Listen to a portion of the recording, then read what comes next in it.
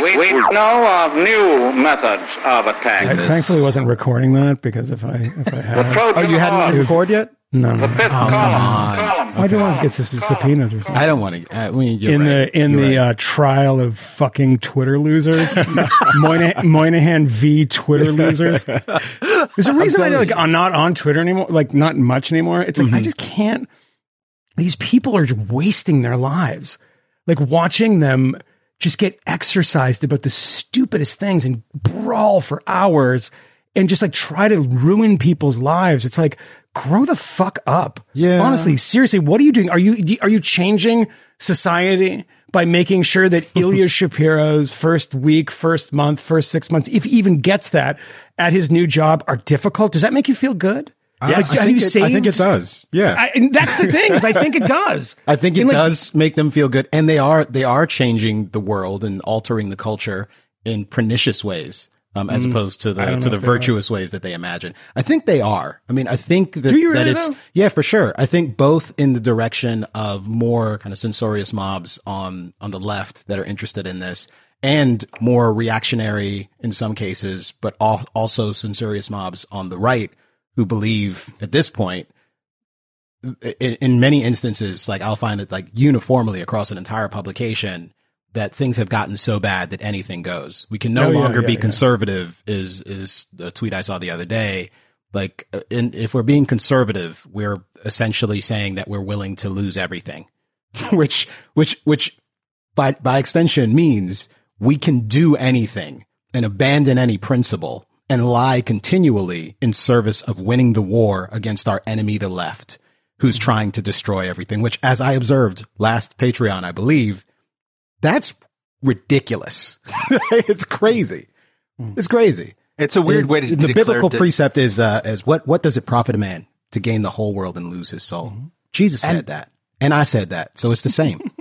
It's also a weird way of admitting defeat, which I think is another undercurrent of a lot of the different things going on exactly here. right, yeah. Like, there's this whole denialism of on certain parts of the journalistic left that there are any COVID restrictions anymore. It's like, what are these people talking about? What are you? I mean, well, you got that from somebody, right? I mean, who thinks you're somebody else? We can explain that later. Or not. It's just hilarious. I was once DM'd by someone who's not a Patreon subscriber, but is in the orbit, who's like, how dare you? I thought we were friends. I'm like, what are you talking about? Because I'm usually not the guy. And of course, with you, it's always Matt Walsh.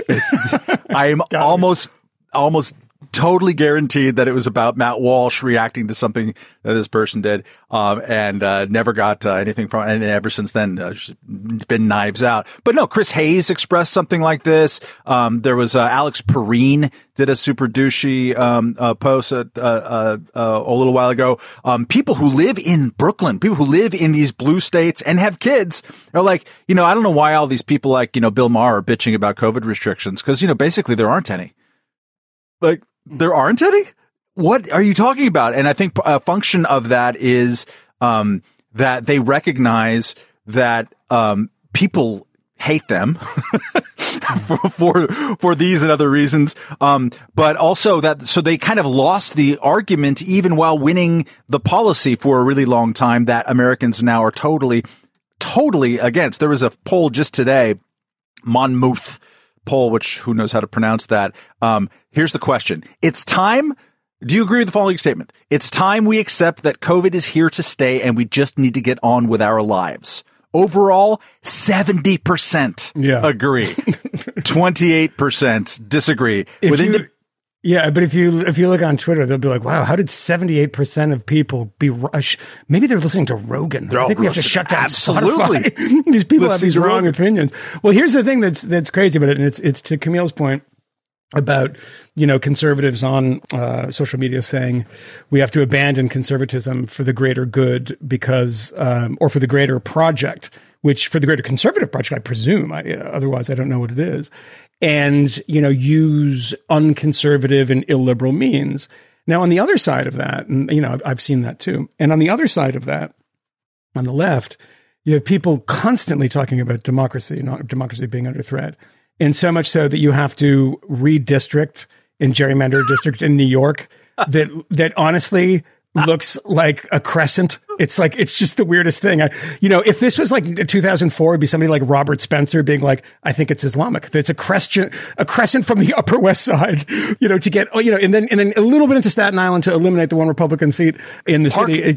Park Slope and Staten Island are in the same district. Yeah. Park Slope and Staten Island. But it's like all of that stuff. And then the things of like, we have to shut down conversation about this stuff for democracy. It's like, so everyone is doing this. And you know what this is? And people are saying, well, it's where we care about democracy. We care about winning back conservatism. These are revolutionary philosophies. This is what happens when people become revolutionary. If you go from Franco, just pick one for the right, just take Franco. You have to save the republic has been taken over by communists, socialists, etc. We have to save the republic by being illiberal. And that means, a military dictatorship. In every one of these cases, what you're going to get is that, democracy rhetoric of the things that must be saved. It takes an extra legal, in some senses, way of saving it. Because if you want that back, we have to do the bad thing that they're doing and actually do it a little bit worse, but it's temporary. I promise you it's temporary. Nothing has ever been temporary when it's revolutionary, right? Nobody ever sets you free after saying, we did it, now it's time to walk away. Nobody ever. And so if you want to back up that kind of thing, it's like, no, it's just because of COVID. We're trying to, number one, save people's lives. That's why we don't want Joe Rogan on the air, which people are dying. So therefore we have to sort of put a warning on it, or all this madness, or it's going to be undemocratic. We're not going to live in a democratic society anymore. We have to redraw these districts the way that we've just been accusing Republicans of doing it. By the way, everyone's been doing this for a very long time to get back to a democratic control, which therefore, by the way, it's in the name, is democracy. If we control it, therefore we'll lard the Supreme Court. We'll put more people on the court because we didn't win. We don't have enough people. So therefore we'll add more until we get enough people. And if those become Republican judges, we'll add some more. And hopefully we'll get it at some point. And then that's democracy. But we're subverting democracy to save democracy. This kind of rhetoric is so wild. And now when you see conservatives doing it, as saying, if we want to conserve conservatism, we can't use conservative means because we're just being beaten by the left, right? The left says we're being beaten in the court and in Congress, and they're going to get rolled in 2020, and they're going to maybe pick up a few seats, but still not enough by redistricting. But think about this madness. Is that everybody's saying we have to do it? This is kind of unique, and free speech is the same way too, is that we have to eliminate free speech. Did anyone see the image from Colorado? University of Colorado campus, Colorado State? No, what's that? There's a sign, like a printed, like professionally printed sign from the university. I'll send it to you. That there was a free speech event on campus, and it listed a series of numbers to call if you are hurt by the free speech event. Yeah. And I swear to God, this is a real thing, and it is totally bananas. And we're actually at that point where people who regularly kicked sand in the face of the authorities are now saying, why are you contradicting authorities when it comes to health, for instance? I think they're going to start putting first aid tents next to the free speech events. I think in the future. I got to send you the sign. Sorry. I did see it. It reminds me of Moynihan. You've been to a bunch of the conventions. There's always like a fenced off protest area. Oh, I love that. That our friend Tim Blair from Australia referred to in Boston actually as the Freedom Cage. Freedom Cage, mate. I can't believe it. Get in there, talk a little freedom.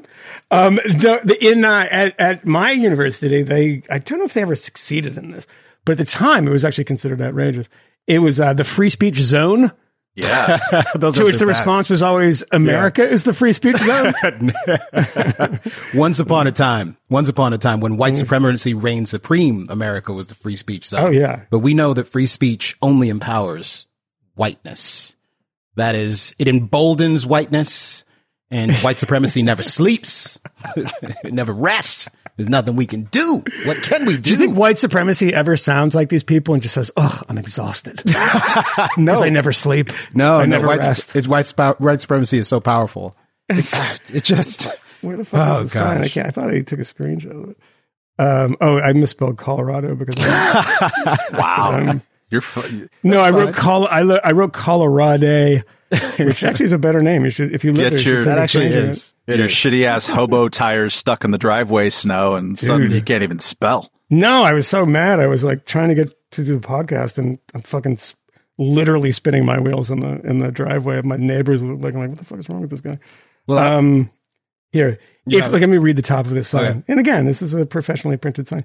If you, parenthetical, or someone you know, are affected by a free speech event on campus, different color, bolder, here are some resources. Office of Equal Opportunity, ombuds. Oh, they don't even say, oh my God, they don't even say ombudsman. They say ombuds. Oh, I didn't know that. Right. Wow, that's gender it. Yeah. Wow, I don't want to gender that Swedish word, which is what it is. Employee assistance, victims assistance hotline. Who the fuck is, do you think all of these numbers go to one person? Dave. Dave in accounting. He's getting credit after he just got out of prison. Just smoking bowls, taking calls. Yeah. He's doing one-hitters and somebody's like, I'm so hurt. There's a free speech event. He spins the wheel like Elvis Costello at a concert to say, equal opportunity line, suicide prevention. Dean, you can call the Dean of Students Vice President of Inclusive Excellence. Hold on. Fucking is that losers. A typo? Is that a typo? Wait a minute. Literally, Vice the President, Vice President of what? Inclusive excellence. That raises some questions. It has some numbers. Should I call them? only if you had your phone like hooked up to the thing, we could call them directly. I could figure. Wow, that is a thing. That is a legitimate title. Vice President of Inclusive Excellence. Wait, why can't you call the president? So is it? Why do you have to call it Kamala Harris? But I just want inclusive adequacy. What is this discrimination against like people who are adequate or subpar? Don't we expect them to be subpar in some respects after white supremacy has degraded them? What on earth is this? Is it that the excellence is inclusive, or that the inclusiveness is excellent? It's excellent. That's a tough one, man. I mean, you gotta. Only a white man would look for the distinction there. Only a white man doesn't understand. I'm so tired. I can't explain that to you, Matt Welch. So exhausted by talking to fucking Steven Van Zandt on this. By the way, he's got a big headband on again. Yeah. No, you can't tell from half this shit because they forgot about teaching people how to write because it's all just how to like where you should cry. I'm going to find a place for you in the fucking mountains to cry in Colorado because someone said something that you disagree with, you fucking loser. Well, some good news, or at least kind of good news. Actually, I think it's good news, but the way in which it's good news is somewhat weird and a testament to just how bizarre the moment is that we find ourselves in. But I'll say it in this way because Damon Linker, who is at The Week, I believe, is that right? Yeah, Damon's a great guy. He tweets. We should have him on. Ilya Shapiro. I like that idea. Let's do that. Yeah, Ilya Shapiro placed on it. Daily Beast. Oh, is that right? In Newsweek, yeah. Oh, well, here's his tweet. Ilya Shapiro placed on administrative leave at Georgetown Law just a short time after they hired him, pending the outcome of an investigation of views he has long held and expressed publicly. Now, that sounds weird, and the way that he phrased it, I think, underscores the bizarreness of the entire circumstance. But unless you've been living under a rock, or you just aren't on Twitter, again, either one of those things is just fine. You're listening to this podcast, you're paying for the Patreon, you're a good American, and we love and care about you. And I don't care if you live in Switzerland or whatever else, you're a good American. I said so. Yeah. Sean Hannity gave me the authority to just endow people with American goodness. So and if any of this offends you, I'm going to give you Camille's number. And he's the that's right. Vice President of exclusionary excellence. That's right. That's right. I will hang up on you promptly. I'll utter your favorite slur and hang up promptly. Ilya Shapiro, a gentleman who is a libertarian constitutional scholar with a long affiliation with the Cato Institute, was recently hired by Georgetown Law to take on some, prestigious position that is the kind of position you kind of work a long time and hope to get. So when he announced it, I saw, a lot of plaudits, and I may have even liked the tweet, but I'm not sure I did because the two of us, we know each other, but we're only so close. I know him to be a guy who's kind of gregarious and funny, and occasionally can put up a tweet that can be a little provocative. And he did that the other day. He tweeted something about President Joe Biden's declaration that whoever he nominated for the Supreme Court would have a smooth brown vagina. That was the litmus test. He was going to personally investigate and ensure that whoever's being invested with the power of this of being a Supreme Court judge, that they would have the tools necessary to succeed in that job, and also a smooth brown vagina. And it seems that some Americans, and I'd say a majority of Americans, find this a little weird.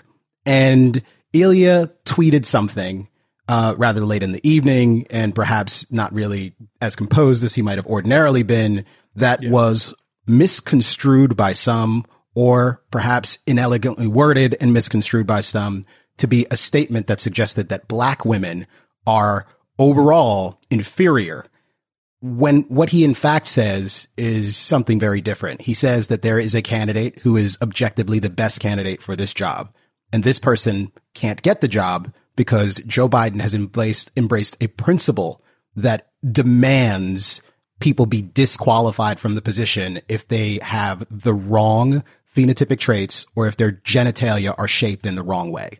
That is the principle being applied here. Now, Joe Biden is imposing this principle because he believes that the Supreme Court bench is insufficiently diverse in one specific, narrow kind of sense of the word, in the sense of phenotypic traits. Now, granted, there are lots of different kinds of people on the Supreme Court, but whatever. There wasn't someone with a smooth black vagina, and Joe Biden is going to remedy that problem so that America can finally be a more perfect union. I might even concur with that. Maybe we should have all of the justices perform their duties naked. That way we can see all of their differences and be reminded of what makes us all unique and distinct from one another. But I digress. Do you know how bad I wanted to make a joke that it would inevitably have to cut? Oh, dear. Yeah. Maybe you should make it anyways. Yeah. Something about a Coke can? I thought about that, but I was just actually going to say Justice Breyer. You don't have to cut that. That's just true. Everybody heard about Jumbo. We know this podcast. We know. But just add to that. Not what I just said, but just add to that. I just want people to I'm going to read this guy's sentence here. This came out about an hour ago. Just when people think that, okay, it was a kind of clumsily worded tweet, but even if it turned into a broad, like days-long campaign against them to denigrate him, smear him as a racist, and that was started. I want to underline that this was started by a writer for Slate named Mark Joseph Stern. Who, I'm not sure if he was the first person to tweet it. Do you know that? He was the one who that was the one that took off. Yeah, absolutely took off, and he referred to basically, and I don't have it in front of me. It's like it's absolutely disgusting. As an alum from Georgetown Law, I'm ashamed that they have hired this well-known racist troll, and that's a pretty accurate paraphrase of it. And it which is just a very shameful. What are you doing in journalism? Type of maneuver. So we got to say his name. Go on. Yeah, say his name. Say his name.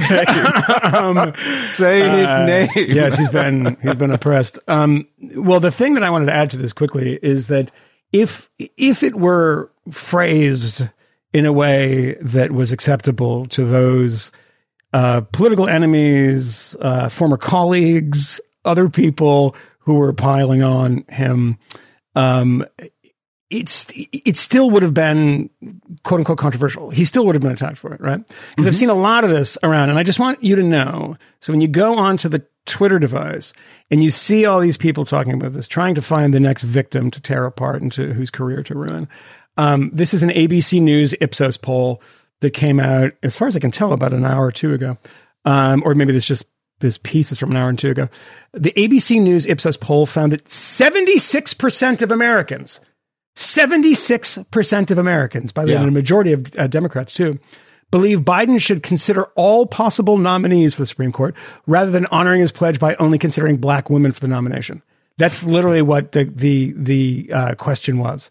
How racist is America? Should he consider all or honor his pledge, which, by the way, is a bit thumbing the scale a bit, like, because it's just like you're saying, like, he made the pledge, he should honor it. Right. Maybe he's honor the pledge. And it's still 76% saying, if your pledge is segregation now, segregation forever, honor your pledge, sir. Yeah. Will you not honor your pledge? A dream to segregate these motherfuckers. Yeah. It is like so bizarre that when you do it and you push it that way of saying, like, he wants to honor his pledge, everybody's still like, nah, I don't like that. You have to applaud his people consistency. the wrong way. And there aren't many 75% issues in the country. No, this is true. We've hit two of them already in this episode, or close to it, with the COVID restrictions. And it's very interesting where it is a lopsided majority in general, certainly among Republicans, certainly among independents, and then Democrats are kind of split. And then the Twitter leading edge of very online Democrats, they're kind of all or mostly in that little 25% rump, and they feel weird about it, and they're lashing out at people and trying to portray everyone who is opposed to them on this question or other similar questions, whether it's Joe Rogan or someone else. Joe Rogan, who Nicole Hannah-Jones implied that all of his listeners are racist.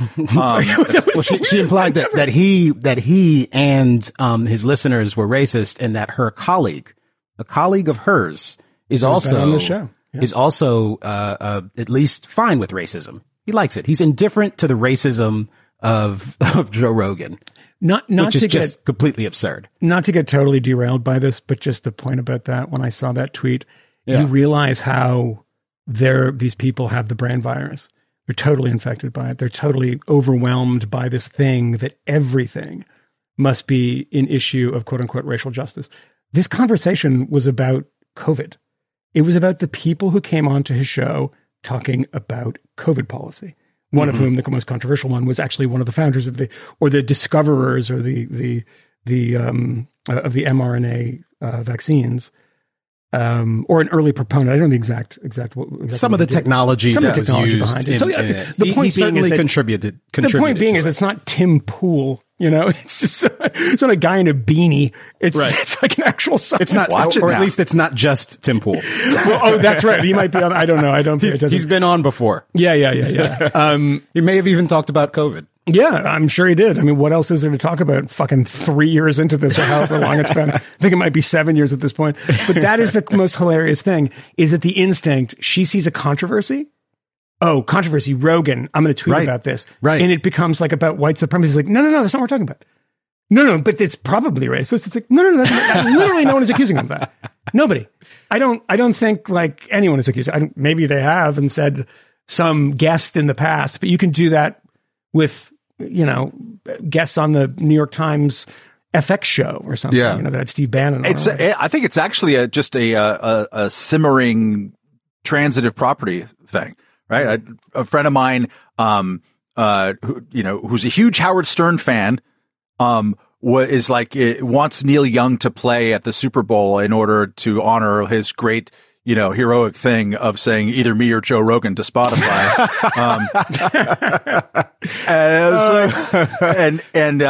And said something to the effect on Twitter, like, well, actually, I had retweeted the former New York Times guest Matt Rosenberg his tweet about this, and he came back to me like, well, instead of rethinking about how journalism should approach itself and why Rogan is popular and journalism isn't, actually, this is just explainable because 76 million or 74 million people voted for Trump and would expect. I mean, it's just like meat, egg. So Joe Rogan exists and is popular. We don't like him. We don't like Trump. Ergo, Joe Rogan and that whole ecosystem must just be racist. And so that's great. We don't have to think. Do you know what makes life very difficult to live these days is that when you don't have a team, right? When you're not rooting for Republicans or rooting for Democrats or progressives or conservatives or whatever, you just constantly want to leap off, the top of a bridge because you cannot imagine that people can live their lives this way, where every second they are engaged in some mind-numbing, dizzying, like retch-inducing contradiction. So, for instance, Neil Young is a good example. And I think Mike Pesca pointed this out. I was going to point this out, too, because there's an old piece that I found about Neil Young's complete hatred of of scientific evidence, like long established, not like, oh my God, this is a pandemic. We're new to this. Let's figure it out as we go. Cloth mask? No cloth masks, this kind of thing, developing. So as Rogan, I think, pointed out in the video that he made on Instagram, which is great. The stuff that people have been kicked off Twitter and kicked off YouTube for are policies and scientific points, quote unquote, that have been reversed. since I don't know if people have been reinstated when the CDC reversed some of their positions on things like masking, et cetera. But the funny thing about Neil Young is that he loves science, man, and he loves the truth. And you're just trying to kill people. It's like, you do realize that he made a whole record about how GMO food is killing people when it was, in fact, saving millions of lives. If you want to talk about millions of people dying, well, take golden rice.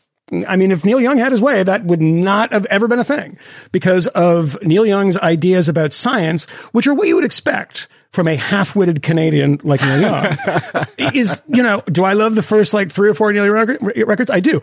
Do you know what predates this Neil Young controversy? Matt and I on the Patreon talking about how his new record is the most embarrassing thing we've ever heard, and it's fucking garbage. And it has nothing to do with his stupid opinions about Joe Rogan. But my favorite thing about this quote unquote debate, which is, it's really doing violence to the word debate when we say what's happening with Neil Young and Joe Rogan is a debate. Joe Rogan, who of course addressed this, and I have some problems with some of his opinions, but that's life. That's what we do. That's why we have a podcast. We have problems with people's opinions, and we talk about them, and we'd like to have them on the show. And if we could get Joe Rogan on the show, we would, but we can't. Right? He doesn't do a lot of interviews. But the thing about this that I think is really funny is all of the headlines saying, because they love framing it to put the onus on the big company like Spotify, which is full of evil people who are propagating evil messages. And trust me, you can go find this right now. There was dozens of them. Spotify, in the fight, they choose Rogan. How fucking stupid are these people? They have a contract with Joe Rogan. Neil Young has a bunch of old records that are on there, and he's like, I'm taking them with me. And they're like, okay. They have no, that's not how it works. It's not like they get in there, everybody vote. Who are we going to go with? This is how these people think about the world. They're like, oh, they're on the side. The big company's on the side of Joe Rogan. They're on the side of Neil Young and how much he hates GMOs. What is wrong with everyone? This is insane. This is nobody even has the basic facts of this stuff right, of that you cannot choose to not go with quote unquote Joe Rogan. I suppose you could fire him, break your contract. It'll cost you $110 million. That's a good decision. It'd probably be worse than that. It would probably herald the further destruction of that company. This is the same company that during the Reply All scandal, Reply All, then the most popular podcast on the Gimlet network at the time that company was acquired, responsible for most of the value in Gimlet when Spotify paid a ridiculous sum of money to acquire it, destroyed itself. It imploded over a racial justice scandal, similar to this one. Right? Yeah, completely ridiculous, total implosion, and by choice, really. That they should then serve to do it again, having cut off both hands, now cut off both feet. By getting rid of the most popular podcast on your network, a program you've just paid an extraordinary sum of money to have an exclusive for, you'll undermine yourselves by breaking your contract in order to satisfy Neil Young and a universe of other people and who are selectively outraged while ignoring the fact. And this is attributable to a friend of the podcast who should be a patron and should hear this. But I don't want to name him. Oprah Winfrey has a podcast on the Spotify network. Oprah Winfrey is the original Joe Rogan, who used to have Jenny McCarthy on her television show. Oh, yeah. Talking about vaccines and how they're bad and how they're giving kids autism. And Oprah sat beside Jenny McCarthy, and Oprah didn't scrutinize her. No, she agreed celebrated with her. She applauded her bravery. This is where Jenny McCarthy talked about going to the University of Google, where she learned all about the dangers of vaccines. She was liberated from the secret. She was, in fact, red-pilled about vaccines. And Oprah applauded her and talked about this brave new world of information where you can learn things on your own independently, reach conclusions, and speak truth to power on the Oprah Winfrey Show and promote dangerous, scientifically ridiculous, unmoored from reality bullshit conspiracy theories about vaccines. Literally about vaccines, the same thing. The same shit. She's never had to apologize. She's been celebrated and lionized. We just pretend that this has never happened. And we also pretend that your stupid uncle, the one who's kind of an asshole and a jerk most of the time, that he would somehow not be any of those things if Joe Rogan was never born. All those Canadian truckers? It's absurd. All the people in Belgium, French translations of Joe Rogan. All the people in Austria protesting vaccine mandates, German translations of Joe Rogan. It's amazing. All over the world, they're listening to Joe Rogan because I found the enemy, and the enemy is an MMA announcer, former host of Fear Factor. And sometimes comedian. And sometimes comedian. I mean, I like how James Surowiecki, financial journalist for The New Yorker, who in the past has written some smart things and in the present has not been the world's greatest commentator on COVID-related things on Twitter. This morning, he had a very deep thought about how, and he was linking to Rogan's little Instagram video. And he's like, you know what? One of the difficult things about Rogan is that, he has these really long conversations, and interviews where he sort of lets people talk and he says up front that he doesn't know all the answers and that he thinks this is an interesting way to go. And so in that format, it's pretty difficult to, be really carefully fact check in real time, in like a professional way. And it's like, wow, dude, I got this. So there's this thing you might want to check out. It's on, there's, in your car, you turn it on. And there's people who talk, and oftentimes they talk about politics. What? Fucking talk radio, cable news, all this shit has been around, including NPR for crying out loud, which is a font of misinformation about COVID and about other things as well on a daily basis, where those vaunted, lightning quick fact checks are inconsistently applied, let's say. But it's this thing that's happened. It's happened since I've first started covering new media in 1998, is like, as soon as something is halfway new, which basically means the New York Times discovers it 6 years after it exists, people are like, everything has changed because of this thing. Like, we're going to apply. Remember, like, when Uber and Lyft and everyone first came up, like ride sharing and stuff? Mm-hmm. They're like, my God, there was one sexual assault in the 5 trillion rides yesterday in Uber. And that's a terrible thing. But it's just like, because Uber was new, people were like, it's a rape machine. That's what this company is. And there's no comparison data to, in fact, we might have even talked about this 5 years ago. And the other thing is versus taxis and shit. Yeah. Well, it's the taxi thing is this, the second there was protests of people who had paid absurd amounts for medallions, or even renting medallions and getting in debt. And actually, the New York Times has a good story about that of actually who was kind of pushing this more than anyone, and it was not the usual bad guys. But the funny thing about that was that when when there was a victim in the story, when it was recent immigrants that were part of the government approved taxi cartel, and they were being sort of upset. The apple cart was being upset by these Silicon Valley dude bros, tech bros. That created that dynamic. You want to then, if that company was doing something else and was inventing a new product where there was no other person competing to begin with, you'd have a different response to this stuff. And to the idea of like, we can't fact check this stuff in real time. Yeah, that's true of every interview. Because you have to be an expert in literally every subject. If you're going to do an hour interview with somebody and not let them get away with anything, that's what your fucking job is. You're on Twitter. You're a pundit. What do pundits do? They look at existing interviews and comment on them. You know what? It's not my problem that no one fucking listens to you. No one cares about your so-called corrections. And people listen to Joe Rogan and are like, yeah, that was fun. That was interesting. But the thing about this all is that it presumes that everybody who listens to that show, number one, just by osmosis, because they're so fucking stupid, and anything that goes through the airwaves penetrates their skull, and then like a barnacle just attaches, and that's what they believe from here on out. Their minds cannot be changed. And so is that true that when our friend Josh Zepps is on and kind of beats Rogan up a little bit, people heard that? They heard Rogan say, oh, okay, I guess I was wrong about that. And then he tweets about it and says, yeah, well, if I want to get schooled by somebody, I want to get schooled by the great Josh Zepps. Like, how does that factor in? Like, how do you, because I think the reason this debate, and again, doing violence to the word debate, is happening is because they've elevated it to a place that if this information gets out there, this is why we have to stop it. And we have to stop Donald Trump because democracy is at stake. That's the one poll. The other poll is human lives are at stake. You have to take this stuff very seriously. The end of democracy or people are going to die, right? That's why you can't even allow this debate. Otherwise, you're going to be a scold, right? You're going to be like somebody who hates free speech, hates the exchange of ideas. So you have to frame it this way. People are going to die. What is the limit?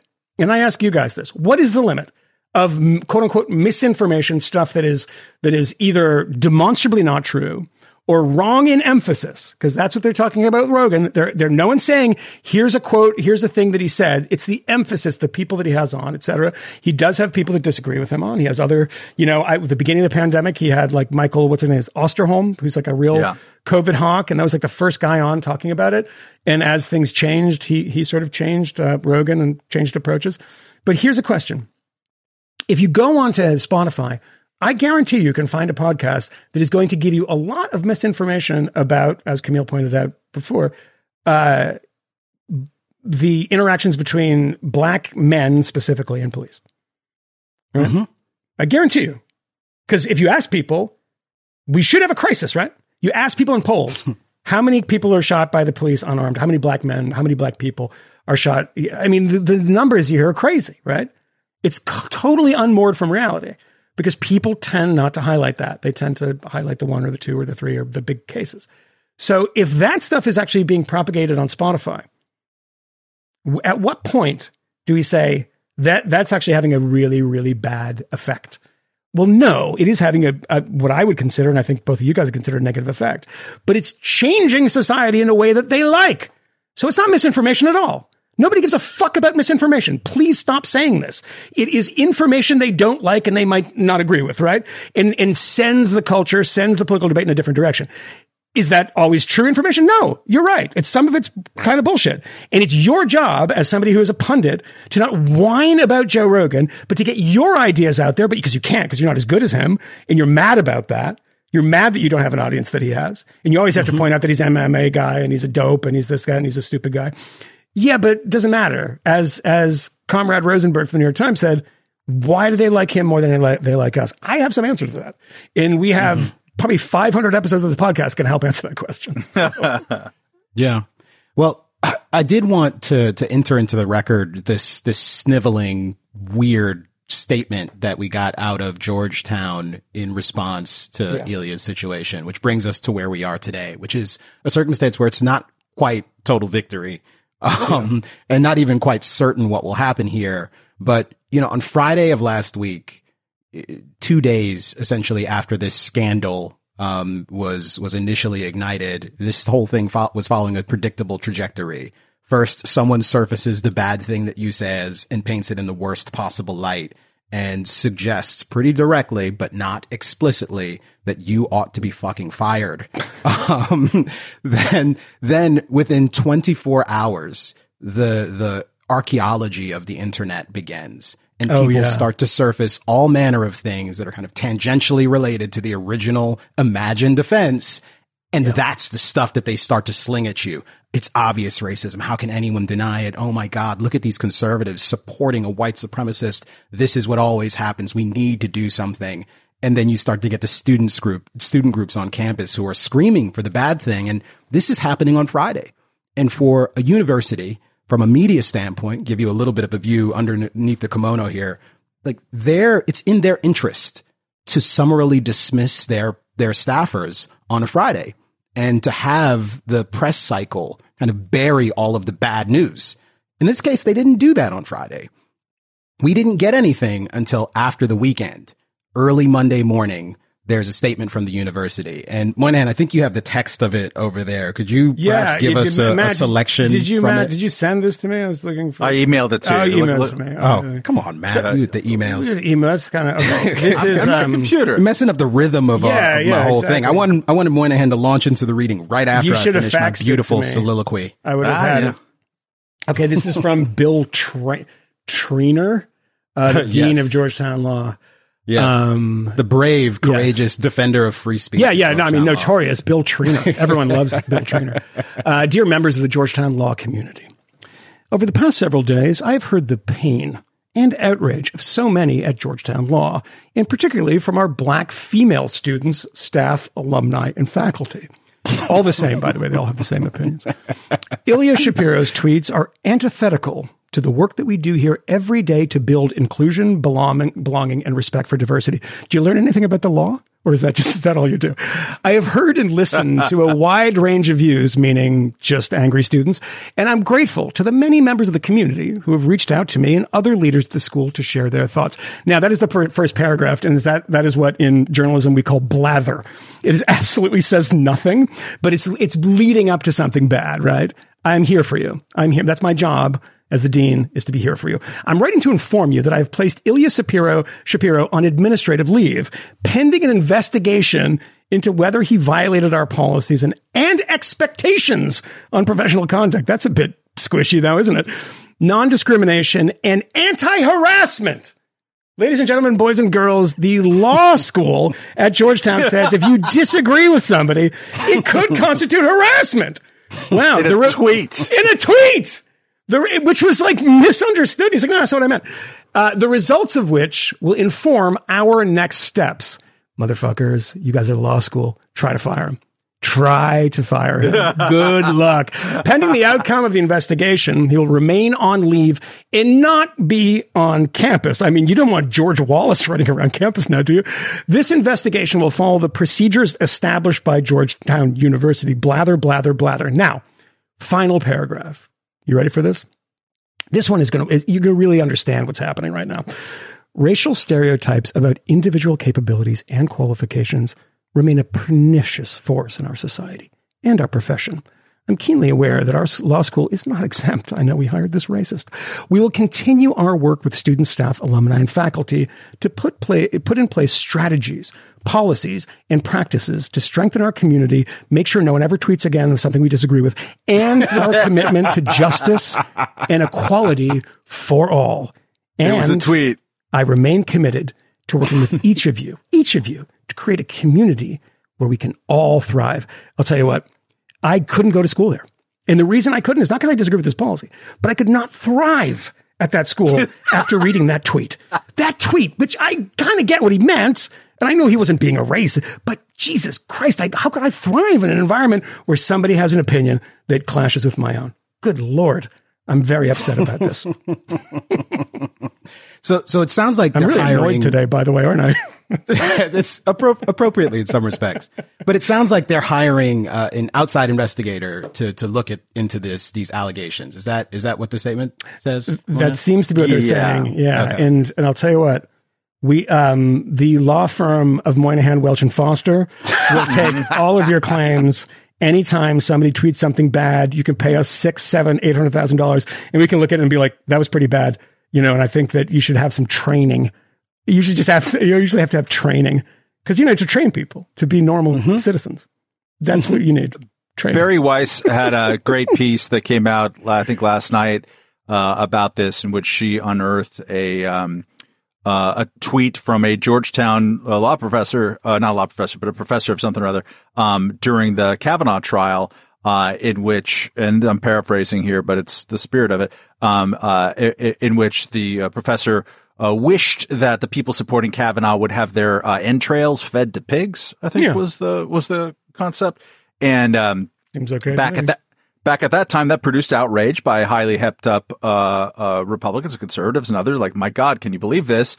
And if I'm not mistaken, also FIRE, the Foundation for Individual Rights and Education, with our friend Greg Lukianoff and others from there, stepped in that case and said this is academic freedom. The woman, I believe, did not apologize for saying that Republicans should be fed to pigs, which is a little bit different than using the phrase lesser black women, I think, in a tweet in which you're comparing to another candidate, a minority candidate who you said is better. If you think this is the ideal candidate, everyone is going to be lesser. But Ilya Shapiro immediately pulls it down, immediately apologizes to everyone who can hear, is immediately on his heels. And not unlike Neil Young after the initial bad press that he got with Spotify, insisting, no, I'm not trying to get anyone deplatformed here. Why? Me or Rogan? What do you mean? Mark Stern said, no, I don't want him to get fired. I was just pointing out that he's a trashy racist troll with a long history of awfulness and that Georgetown should maybe wait a little bit before figuring out next steps. No, it's imbalance. And that was Barry's fundamental point. It's basically the imbalance is so screamingly obvious to people of good faith who just look at it. If you don't want to have good faith, if you assume that Ilya Shapiro is waking up in the morning he does have sharp elbows, but being a racist troll, that he exists to prop up these racist structures, well, you know what? That is your belief system. And you're fucking crazy. You're fucking wrong. You're fucking crazy, right? Like, there's just no excuse for it. There would be a paper trail. He's been publicly commenting on and writing amicus briefs and being the public face or one of the public faces of Cato's Law Center for 20 years. But we there would is a have paper evidence. trail, Matt.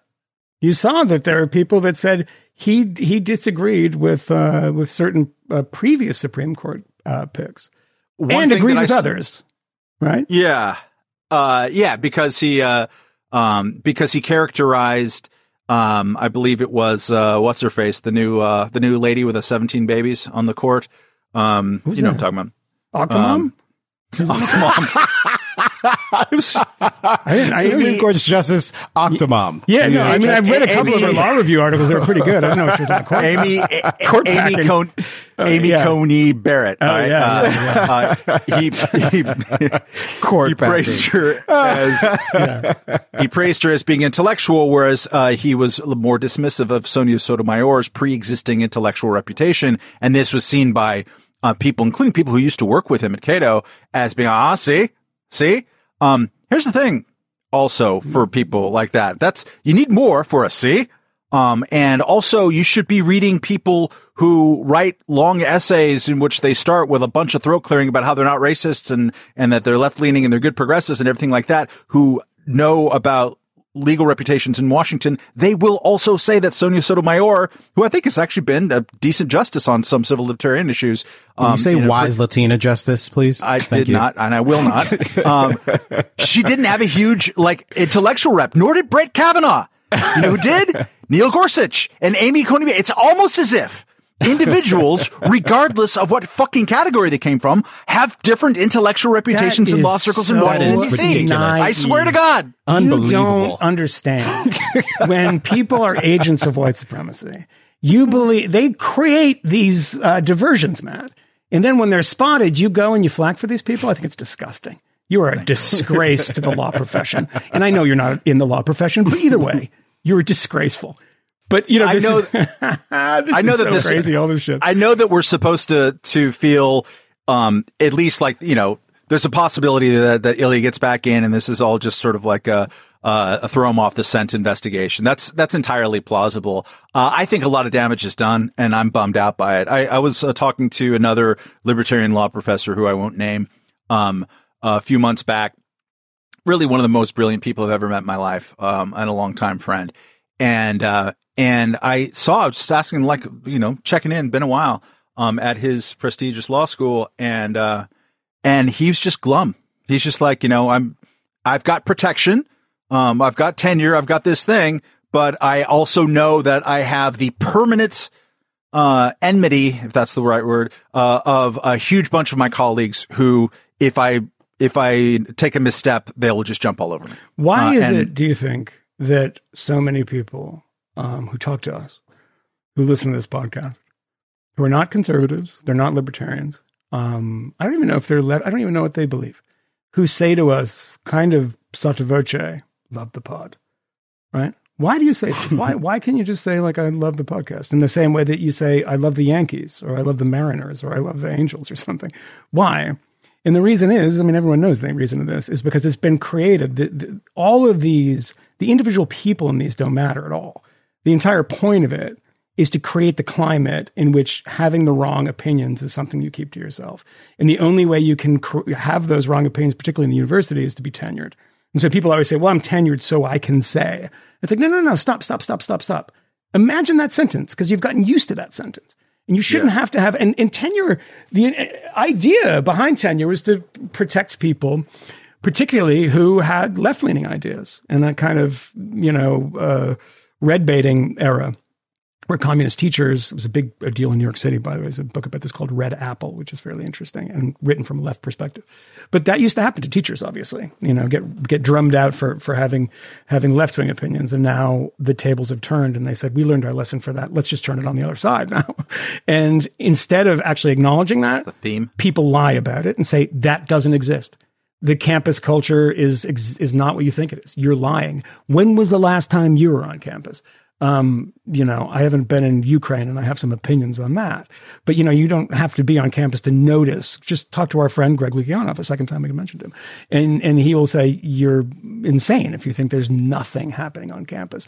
But my question to the people in the law department, the people who've complained in law school, if that is the standard of evidence that you demand for a conviction, you should not be a lawyer.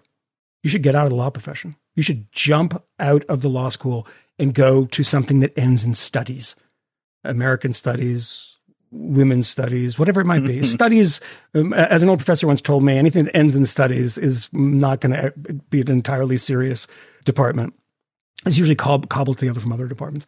But the thing is, like, if you believe that that's what you need to convict someone of being a racist, these are our future lawyers. Are you fucking kidding me? This is the whole point of law school.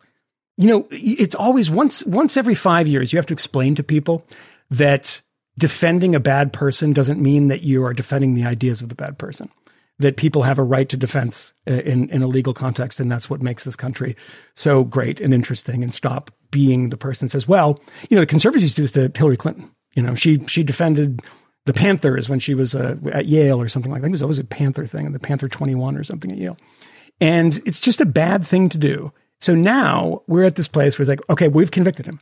We believe that he has, from this one tweet, that he is a tub-thumping racist.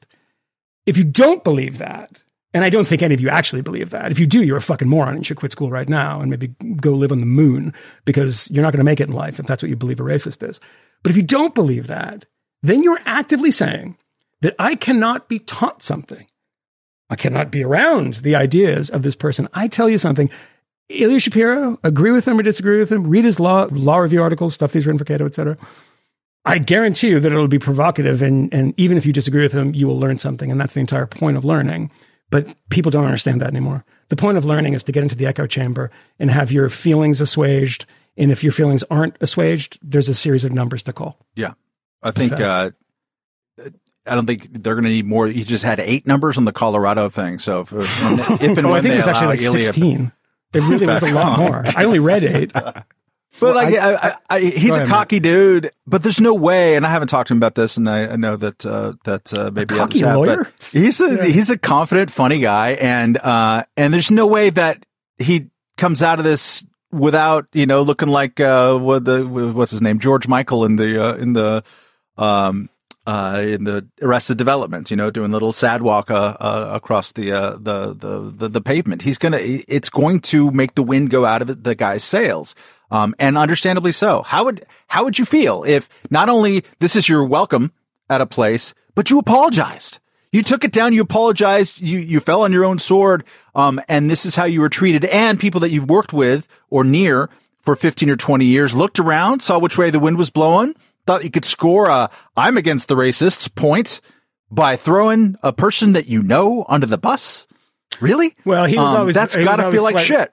I mean, it's even more sinister when you say like people who know him and have worked with him and the rest of it. Is that I don't. This is not my area. I read it, but I would never comment at great length of what the quality of Ilya's opinions on things. I know he's a smart guy, and I find him interesting to read. But I know that also that people within his universe find him to be too conservative rather than libertarian. And so when that is the case, why not accuse him of racism? I mean, that's how fucked up we are at this point. It's like, let's pile on someone being called a racist because I've never really gotten on. I've never really gotten on with his opinions. His opinions and I don't like each other very much. And rather than actually engaging those and debating those, I mean, all of these moments in American history of great intellectual ferment and debate. And, the famous Alcove 1, Alcove 2, right? At City University, the Stalinists versus the Trots, those things. Imagine if all those debates never happened because they just kept on shutting them down by calling each other racist. It's like, you have a bad view. It's like, no, let's just write a 85,000 word tedious article in Partisan Review. And then I'll write a 25 million word article in response, in dissent or something. I mean, it's at least the perhaps one silver lining of the misinformation campaign is that it just at least put a different insult in there. I noticed this after going on Bill Maher this past Friday of like people who want to argue with me online. It's sort of like Moynihan after he pushes his car in the driveway. You know he's going to blow up at someone at some point. I'm so angry because of my car gets stuck in the snow. That's why I'm angry. And but like people start arguing with you, and it's also like, a 13-year-old. Like you could tell that this is just has to end with her yelling at you, regardless if you're totally normal the entire way. There's just like there's a physical thing at work. But people will do this, and of course it infuriates them when you engage with them politely and answer their queries and back up everything that you say. And after 2 or 3 of those, they will just say, "We'll stop spreading misinformation." Like right after you have painstakingly done nothing but hyperlink and show information and kept your head. It's an act of desperation at the end because that word has currency right now. People, just in the same way that science has this positive currency, you're anti-science, I'm going to throw it against you. Misinformation is the same thing. And it's glorious because it is getting ever more untethered from any actual complaint. Like there isn't even you got this thing wrong. Here's the link to the study that disproves it. Nope. It's just misinformation. There you go. Yeah. Stop doing it. Yeah. I think Camille is the most misinformed person here. I wanted to quickly, because we probably have to wrap soon, wanted to quickly address some of the other Joe Rogan stuff that's percolating today. Because this morning I saw a clip, actually a supercut of Joe Rogan using the word nigger. in a bunch of specific contexts.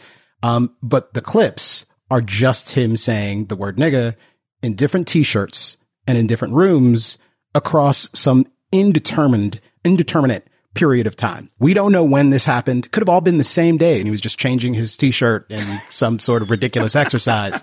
But we do know that at some point in the past, Joe Rogan has used the word nigga and nigger. He said it out loud like an adult human. And one can presume that when he was saying it, he wasn't using it as a deliberate slur against anyone in particular. He wasn't describing someone as a nigger or a nigga. He was probably just using the word. Otherwise, I imagine you would do more than just use a second of video. You'd use the whole incriminating thing. Oh, yeah. But that's not what's happening. Instead, this is it. Look at this. Multiple clips of Joe Rogan saying the N-word. Like, I mean, are you a toddler? This is who the right is defending. One, it's not just the right. No. I'm not on the right. And someone I know on Twitter tweets, this is exactly what I hear in my head when centrists and right wingers insist we observe a, quote, use, mention, distinction on the N-word. Again, the use of this ridiculous euphemism, which is fit only for children in my estimation, or in contexts where you're talking to children. That is also acceptable. And I said to this person, as I have said in many contexts, like the very first time Matt and I discussed this on television, where I'm using the word nigger in context, and every single time I say it, Matt Welch winces. He winces. I shit you not. It's real. He wasn't even on camera, and he's wincing. Not even, it's not a flinch. It's a wince. It's just a face crinkle. My whole body. His whole body. Yes. And it's not just me. Kennedy also. Of shame. And me too. This ridiculous response. Yeah. I have to say that we adopted a dog when I was a kid who was abused. And when you put your hand up, the dog would cower. You just put your hand up like you're going to get something off the shelf. The dog would like, what? You're going to hit me. And that is what happens to us after this amount of time. And this is totally, I see my bank account go to zero the second you say that word. That's totally the appropriate analogy. Because what I said to this person was the utterance of a word in context, absent ill intent or bigoted connotation on the speaker's part. I cannot, me, Camille Foster, allow myself to find any offense in that. We can practice vulnerability. We can learn helplessness and feel genuine anguish in even benign contexts.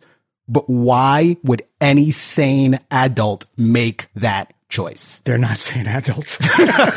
No, we had a protracted, an extended discussion about this. Who was this and he with? made some different points. I believe it's Mansa Kita. I don't know who he is. He's at RARMANSA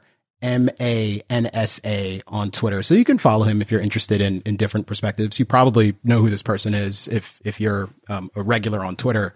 But we follow one another. We talk. We DM'd on occasion. I have no reason to dislike him. I disagree with him on some things, as I do with many people. And quite frankly, like when we have exchanges, I find that some of it is profitable. And at a minimum, it gives me an opportunity to unpack my ideas in in a context where they're being pushed back against by someone who is articulate. Yes. And at least in the moment, I can't know that he's not being genuine and giving me his sincere thinking about this, which helps me access a perspective I don't have. And quite frankly, gives me better tools to help dismantle that perspective if I think it is wrong and harmful. And in this particular case, I do think it's wrong and harmful because the critical question to consider here is why on earth would I want to embrace that kind of vulnerability? He analogized someone using the N-word to someone spitting at them and perhaps missing, and him still feeling somewhat aggrieved. And I think that, that's an interesting analogy, but I think it matters if someone is spitting at you and misses, or if they spit in your general direction and misses, and that we have to be curious about the distinction between those two things. And if we aren't curious about it, it seems to me that there is, in fact, always the possibility of overreacting, of being hysterical in a way that is unhealthy and counterproductive. And if we acknowledge that that is true, then one has to ask the question, like, what does it look like in a world where the overreaction and the hysteria has kind of taken control? I think it looks like the world we live in. I think it looks like the world where you get fucking fired for using the word niggardly. When people are afraid because they hear someone use the word nigga in a different language, and they understand that it's actually Chinese, but they pretend, they behave as though, hysterically, it is some sort of slur that's meant to wound black people. It could be that a bunch of people actually genuinely feel sad about this, that when they wince, when they flinch, when they have their body spasms because they hear me utter the word nigger or nigga, that it's real, it's genuine, but it is still practice, learned helplessness. It is a learned response that can be unlearned. And like someone who's suffered some sort of sexual trauma, when they get married to someone who loves and cares about them, they're in a relationship that is healthy, it is very bad for them and their loved one, and probably other people in their lives, if they are never able to overcome the trauma that they experienced so that they can actually experience love. Full stop. I'm done. That's immense. And it's a very good point, very well articulated. And it's Did you just call me articulate? No, I actually think you're a moron, but I was just trying to figure out because I'm afraid of calling you a moron because that might be racist. But apparently calling you articulate is also racist. So I'm just going to give up and call you nothing. Well, you didn't call me clean, so I suppose it's fine. You're not. You look like you need a bath. It is so odd because if you consider Joe Rogan, the complaint about him and his podcast is that they're interminable, right? It's like watching The Sorrow and the Pity. It's like 4 hours long. And he's been doing this for 14 years, something like that, 13, 14 years, pretty regularly. And if you add up all that stuff, that's a lot of time on the radio. And you're talking to a lot of people who are engaging in the culture wars, which is something he did, I think, not at the beginning of the podcast, probably in the middle of the podcast where it kind of was getting hot and that was becoming the issues people were talking about on the internet. And to not discuss that and not have that not come up, it's also the instinct to go and try to find it. Someone is going and like, give me all the transcripts. I'm going to find him saying these words. I mean, that's a lot of effort to make, to try to stop the menace of Joe Rogan. But it's a bizarre subjecting instinct. Yourself to actual harm. Yeah. Well, bravely watching his show. Well, what happens too when you go back and how do we punish people historically? That's the thing that people don't really care much about, because when we talk about slavery, for instance, and we talk about the kind of moral outrages of the past, we try not to give them any context today, because that's why would we do that?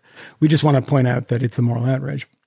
Because I think, I'm going to say this, and if I'm wrong, I think people will tell me, but I think I was watching the great Jiminy Glick the Martin Short character. It was so funny. And it was like an old one. I think it was Jason Alexander that was on. We used to do this like fake talk show. And I think it was Jason Alexander on Jim Neglick. I might be wrong, but I think he said the word retard. And it was like Jason Alexander. Like he wasn't in character. He was like, kind of in character. But, he would never say that now. He just wouldn't. I know that he wouldn't say it now. But he would say it then. Right? We said it at the beginning of this podcast and don't say it much anymore. Things change and, you adjust not so much because you agree with it, but because you just don't want the hassle, right? But this is what happens. Like, does Joe Rogan in 2013, 2014, 2016, 17 even know that there is a prohibition on uttering the magic word even in context? Because I think that everyone thinks the context is going to save them. Right. Because you can find, I saw something the other day where someone said the magic word. God, what was it? I was watching something and someone said it in context and not in a, and you showed Hitchens, talking about it on MSNBC. That did not create a firestorm online, I imagine. It just kind of came and went because everyone knew that he was talking about bad words. And he had a column that was of commensurate outrage about, these are shitty, stupid words, but here's the problem with banning them, that kind of thing. I just find it all very odd. Context doesn't matter. And I'll tell you a good example of this. Today, I saw a number of people, Matt Iglesias, a couple of people, attacking, what's the girl who did the bad news book? Batyan Sagar? Batya Sagar Urgan. Yeah. What are they attacking her for? So she was like, I don't care about this. It was a protest in Canada, right? So the trucker protest and other people have joined to Ottawa against vaccine mandates. And people are like, they are flying Nazi flags. They're flying swastikas at this thing. And you know what it is? Exactly what I thought it was. As I said this to you, Camille, when somebody says, celebrity said N-word. Oh, they were singing a rap song? Yep, always. And this is like somebody was flying a swastika flag. Okay, I guarantee you it was, and then I look it up, one person with a Canadian flag made into a swastika because they're accusing the government of being Nazis. They're not saying we love Nazis, right? And so that they hate Nazis. Yeah, it seems they're my worst enemy. They're like the Nazis. And it's funny, in the same breath, there was all this coverage of, in Orlando, some Nazis protested. You probably saw this.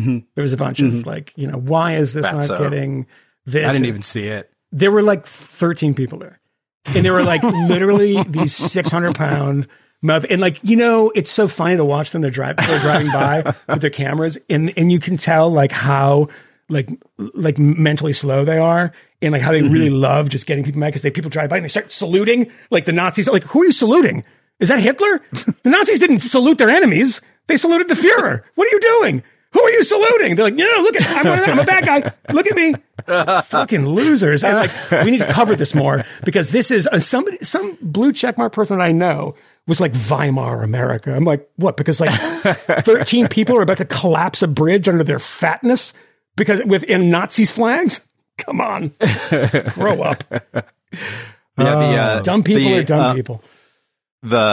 It's the utter disinterest in the chameleon context, actually. Yeah. I mean, the person who's putting together that supercut of Joe Rogan doesn't want the context. No. It's an anti-context, as is the trucker march. It's so much easier to show one single Nazi flag on a pretty large and significant trucker protest against a policy that is rightly controversial. And I'm firstly against it. Yeah. Why should truckers have to have a vaccine if they don't want one? They're driving a fucking truck. They're not in a small school building. They're not taking care of 79-year-old people with comorbidities. They are literally fucking driving a truck. Yeah. Why are we mandating that they have a vaccine and then wondering why there's supply chain problems? So they're doing this, but it's so much easier to 85% of them are vaxxed too, by the way, according to the trucker lobby in Canada. So, but still would put 16,000 people out of a job, they said. You can get a single flag and dismiss a single protest. The thing that's insane to me is that there are so many people who consider themselves and have their paycheck determined by journalism who are cheering this on. Yeah. anti-contextual journalist attempting to demonize an entire sector of people through a single contextless thing that actually meant the opposite of what you'd expect. And then piling on any journalist, especially if they're conservative like Pache is, or conservative leaning, who points out that that's crap. That's it. There was a Confederate flag there too, which everyone pointed out, which I'm just confused by. Like, why are you carrying a Confederate flag in Ottawa? I just don't get that. So somebody's going to show up and is going to have that. And maybe that person, because I'm going to assume that person probably is a racist. You know why I'm going to assume they're probably a racist? Because what the fuck does a Confederate flag have to do? We seceded because of slavery, have to do with truckers in Canada. That's a weird one. You're trying to, I'm going to assume dollars I'm going to bet on it, right? The thing about it is, that's one person that had that flag, and make fun of them. But there's a bigger issue here, and these people are just trying to avoid having a conversation about a bigger issue by dismissing everybody. I promise you, I would not dismiss a Bernie Sanders rally if somebody was flying a Soviet flag or something. I wouldn't be surprised. I'd just be like, no, it makes a certain amount of sense, considering it took us a honeymoon there. But it'd be stupid to not engage with the ideas and the popularity of Bernie Sanders because of some lunkhead, flying a Maoist flag or something, or a picture of going around carrying a picture of Chairman Mao and not making it with anyone anyhow. I saw a Confederate flag at an anti-Milosevic protest in Belgrade in 1996, 97 in the winter there. And I went and asked the dude, like, what's up with this flag? And he's like, oh, this flag. This is flag of my friend. Yeah. I love Dukes of Hazzard. It's great. They jump all the jumps with those hogs. Most likely. There's his Dukes. Most likely it was that. All of Serbia. There's his Dukes. Oh. What a hot babe she is, my friends. I like when Tom Wopat he's my favorite. Big star in Belgrade. And then he quit and they bring the cousins in, Coy and Vance. You remember Coy and Vance? Not very big That here. is so crazy. Yeah. So crazy. Contract That's so crazy negotiations. that happened. Yeah. Cooter the best. A Cooter. He was a Democratic congressman. That's right. Yeah. That's right. Yeah. Liberal Democrat. Cooter. Shouldn't we use it? Shouldn't we say Dixiecrat? I think he was a Democrat of the Dixiecrat variety. Good old boys. Is that song actually, because the General Lee had the Confederate flag on the roof, is it racist for me to sing that song? Probably. I don't think it should. Good old boys never mean no harm. Isn't that a Waylon Jennings song? Isn't that Waylon Jennings? I don't know. Is it? I think so. Sounds like it. But yeah, it's not shown anymore. I don't think it's in syndication anymore. Yeah, you probably can't. You can't watch that anyplace. All right. Well, such a good show. You know what you can watch? If you go to YouTube, you can Google "Boom Bye Bye" and you will find Buju Banton's "Ode to Murdering Gay People." You can find that and you can watch it. The lyrics of that song are "Boom Bye Bye" in a Bati Boy Ed. Is it on Spotify? Those are the opening lyrics. You know what I suspect? It probably is. You know what else is on Spotify? Bill Cosby's comedy specials. They're funny. Then I would like to. You know what else is on Spotify? Drink to drink. Eddie Murphy's classic hits. Oh my God, that first record. Yeah, Woo! Yeah. How about that? Actually, the second one too. Come on. Raw, when he has Where the does whole it San end? Francisco bit is like, Jesus. Which one does he do the Chinaman thing? Because that's really the first one, when he talks about going to the Chinese restaurant, by the way, which is completely ripped off from Richard Pryor, who did a hilarious bit in the same way in the Chinese accent in, I think, 1977 or 78. But, I probably can't even name the name of Richard Pryor's albums, right? That Person of Color is Crazy, which is the name of his most famous album. That's not what he means by the word. This is the way that the euphemisms and our refusal to engage with language in an honest adult way, actually causes problems. It creates confusion. That's not what he means by the word. No, we've actually made it back to its original horrible meaning. It's worse. It's like the horrible meaning is like, we're going to take this back and then we're going to neuter it. Now it's like, we got to take it back to what it was and make it really, really dangerous again to even say, in any context, like Joe Rogan or like performative justice, performative justice. And what it actually does is inculcate vulnerability. It makes us worse off. It makes us incurious. It makes us get to the point where we're unwilling to consider the context and the circumstance, where we can only be governed by convention, which is actually worse. I had someone say in response to that tweet that I read a moment ago, well, Camille, I can understand one time him using that word in context with no ill intent, but 2 times, 3 times, that's just too much. No.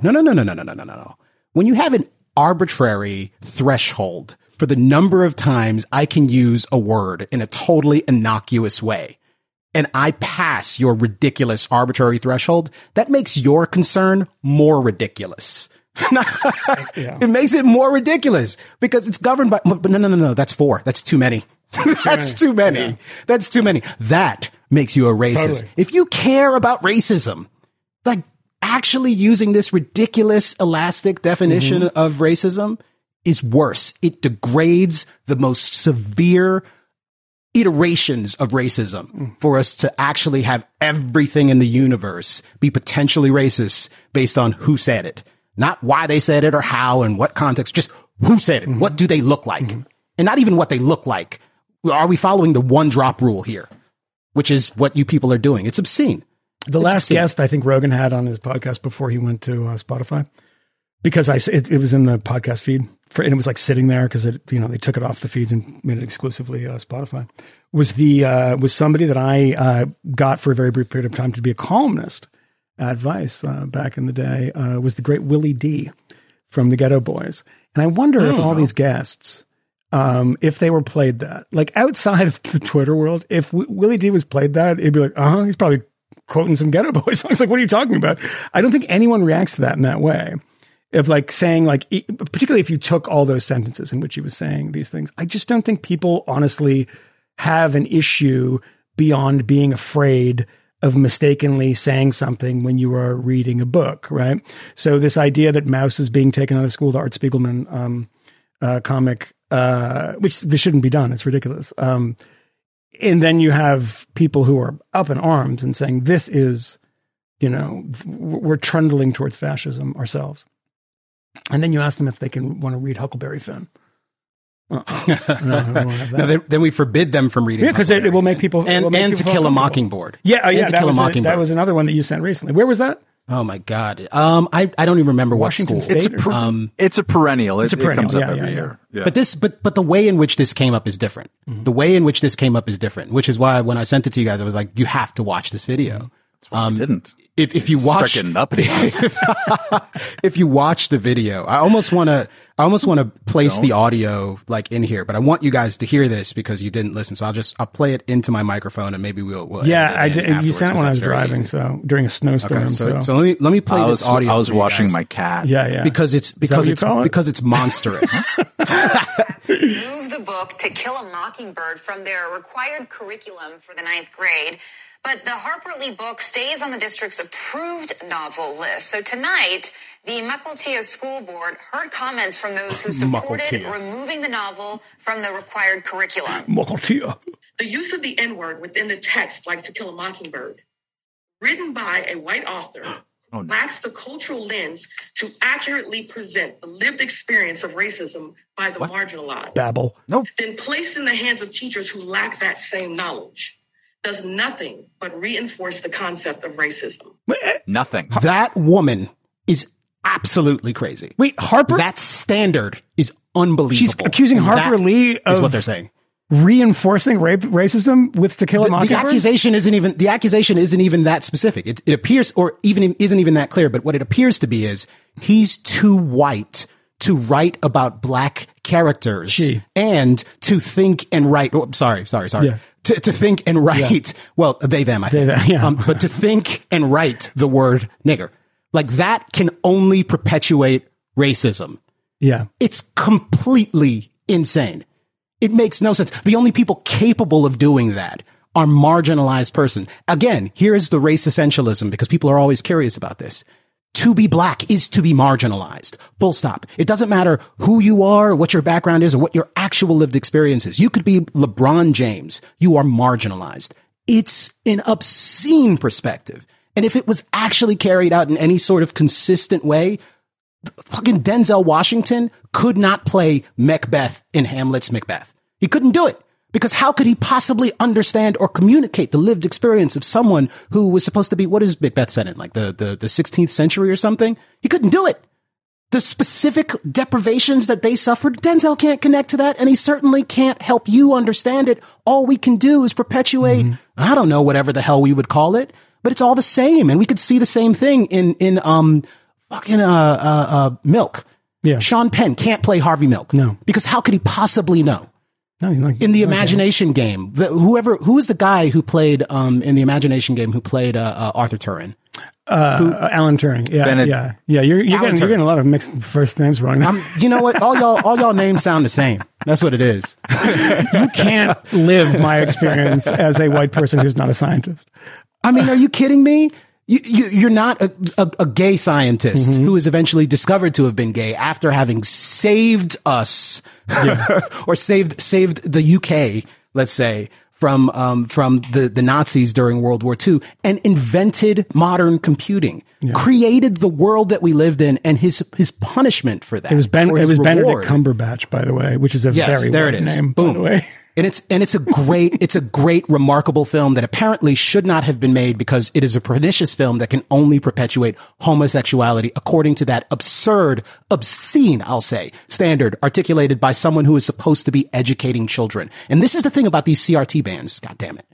There is no ban strong enough to deprive that woman of her ugly, pernicious ideas.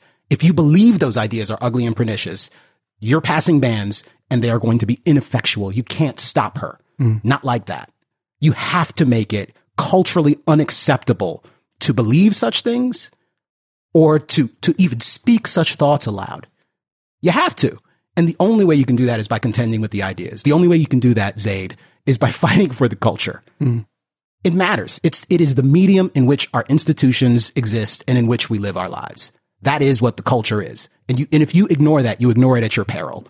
And if in ignoring it, you support and endorse dishonest people who prosecute sort of personally aggrandizing campaigns that look more like political stunts than anything else, I submit to you that you're probably being far less effective than you imagine. You're doing something, anything, but that doesn't mean it's helpful.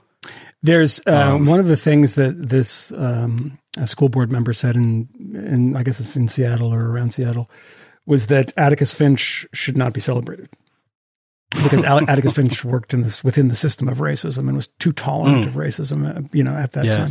Because, I mean, it is important in, 1955 to be Ibram X. Kendi. That's going to win everybody over. That's the way of doing it. I'm just telling you, if we could go back in time and just really alienate everybody with these ideas, and not do it sort of the kind of gradualism, we have to look back on that.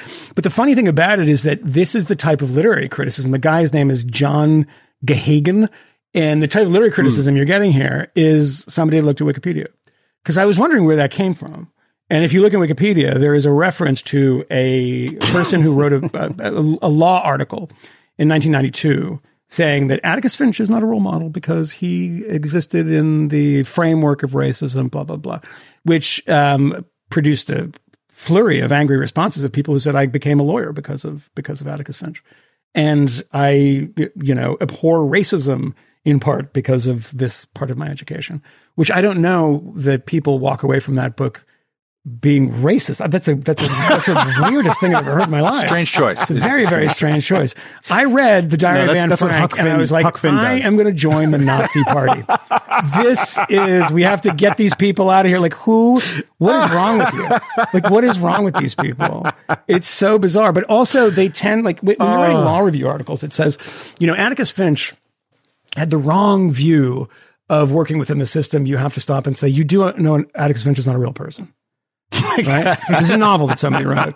And they created a character with some complexity. You want a superhero. Go write a comic book. That's what you want. Because you have somebody that has a complex series of views, and watch it in the film if you have to.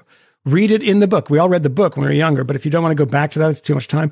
Go, was it Gregory Peck in the film? Yeah. And how that unfolds.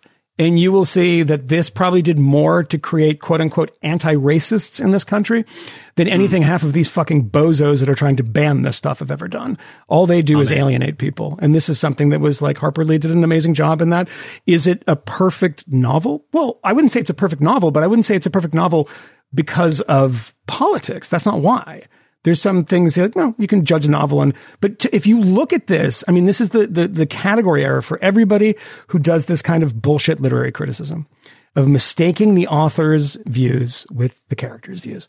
Sometimes that happens. Sometimes it doesn't. Mm-hmm. But if you write a main character who is a complicated person, you're like, well, that person is probably also that character.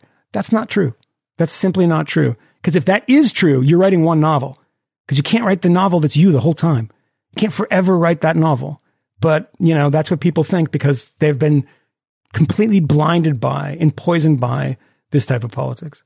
I mean, if you think it's just the PMRC, you know, in the 1980s saying, stick the warning labels on. Well, no, now we're going to stick a warning label on Joe Rogan and saying what you hear here might not be exactly as it seems, because this is a conversation in which some people might say things that aren't true. Which is, I'm looking for warning labels in front of everything on Fox, MSNBC, absolutely everything, CNN, you know, Justice Sotomayor, 150,000 kids have, you know, are legless in hospitals because of COVID. And somebody said, well, it wasn't a legal opinion. She was speaking off the cuff. It's like, yeah, no, exactly. Right. Yeah, that's still not That's true. the thing, is that people get things wrong. And I don't actually hate her for that. You make mistakes. So what? Okay. It's wrong. She's and a wise Latina justice. We celebrate her for that. Yeah, I think she corrected it too. So, you know, good on her. Mm-hmm. Yeah. But yeah, this is, everybody sucks and everybody should fuck off.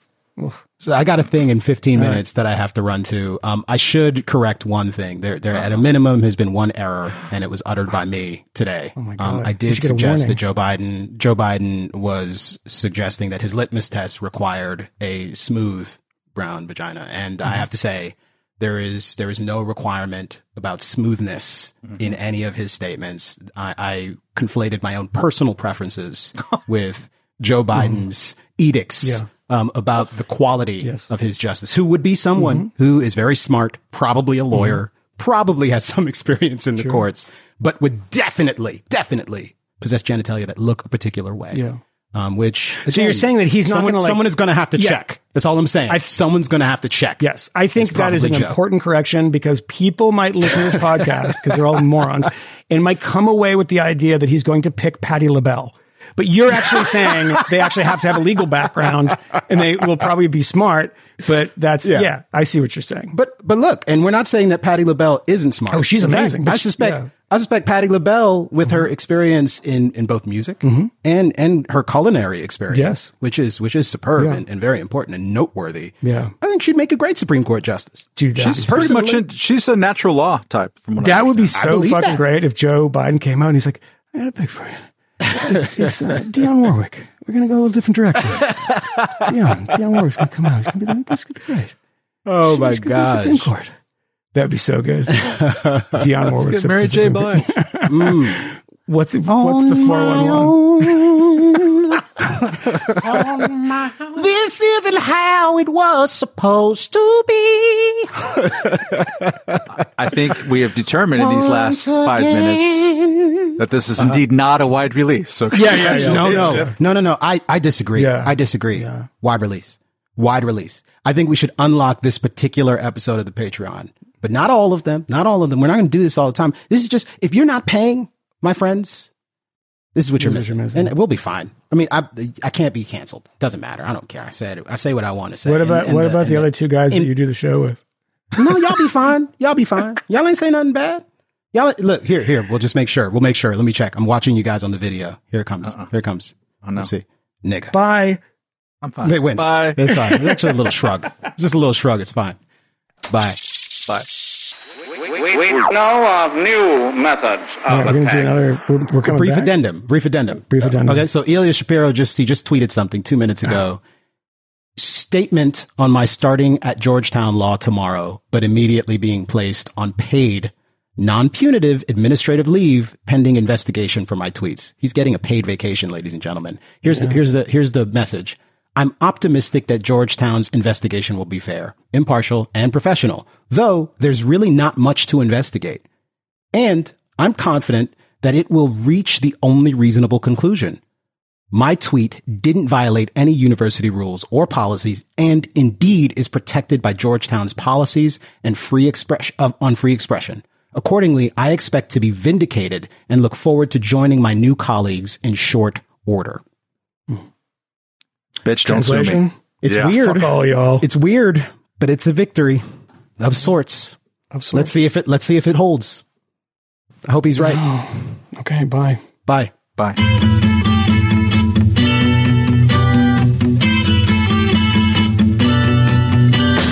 Bus stop where day she's there, I say, please share my umbrella.